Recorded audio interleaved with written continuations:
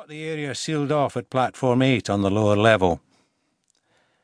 The stairs are over by the other side, aren't they? Lorimer murmured, looking round but making no immediate move across the forecourt of the station.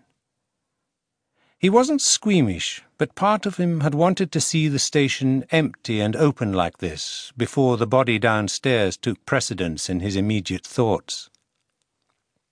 He walked back along the platform towards the lifts, then turned to face the building on the opposite side of the rails, the station-master's office. Even standing on tiptoe, Lorimer was unable to see the upper windows for the train parked beside him. He nodded to himself, wondering who could have had access to the lifts during the night. There'd be plenty of questions for the station-master to answer. A scattering of traffic cones surrounded the entrance to the lift, a device on somebody's part, no doubt, to assist the scene of crime boys when they turned up.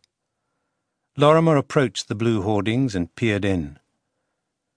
The concertina doors had been pushed aside, and he could see a single line of light from the shaft below. Voices murmured beneath his feet. Looking up into the empty socket of the lift mechanism, Lorimer saw only a tangle of cables. With a sigh, he turned and headed for the stairs that would take him to the lower-level platforms of Queen Street Station. By contrast to the violet-blue gloominess of the upper level, platforms 8 and 9 dazzled the eyes. The walls were wasp yellow, with a lip for seating, and between the two platforms ran a central area supported by filthy black pillars.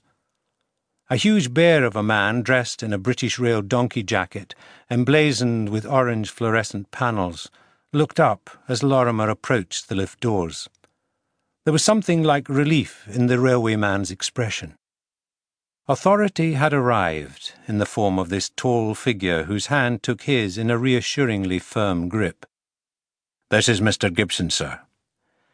"You're the station master?" "No, sir. But I was in charge tonight. I'm the supervisor." The man shook his head, as if somehow he'd been responsible for the whole sorry mess within his station. Well, he tailed off, raising a hand towards the lift. Then, dropping it with a sigh, he stepped back as if to introduce the main character in this early morning drama. Lorimer gave the railwayman an understanding nod and turned towards the light flooding out from the lift. The woman lay in one corner away from the door, her head resting against the wall. For an instant she looked like a rag doll that had been flung down by some petulant child. Her legs splayed awkwardly. Long strands were escaping from a plastic clip that skewered her hair. Lorimer could see the gaping mouth that had opened in protest as her last breath was cut off. But it was her eyes that would disturb his sleep for weeks to come. Their expression of terror made his head resonate with her scream. He could hear it echoing around the damp walls of the station. Lorimer would be glad when a police surgeon came on the scene to close those eyes. His gaze dropped to the woman's neck. Two ends of a red chiffon scarf hung like banners either side of her chin. She'd been strangled. It was one of the commonest methods of killing that he'd seen in his career. Sometimes it was a domestic gone wrong, other times a crime of passion. But here? Just what had happened here? He looked again at the red scarf and hoped to hell there'd be some traces for forensics. Lorimer stood back, taking in the dead woman's clothing in one glance.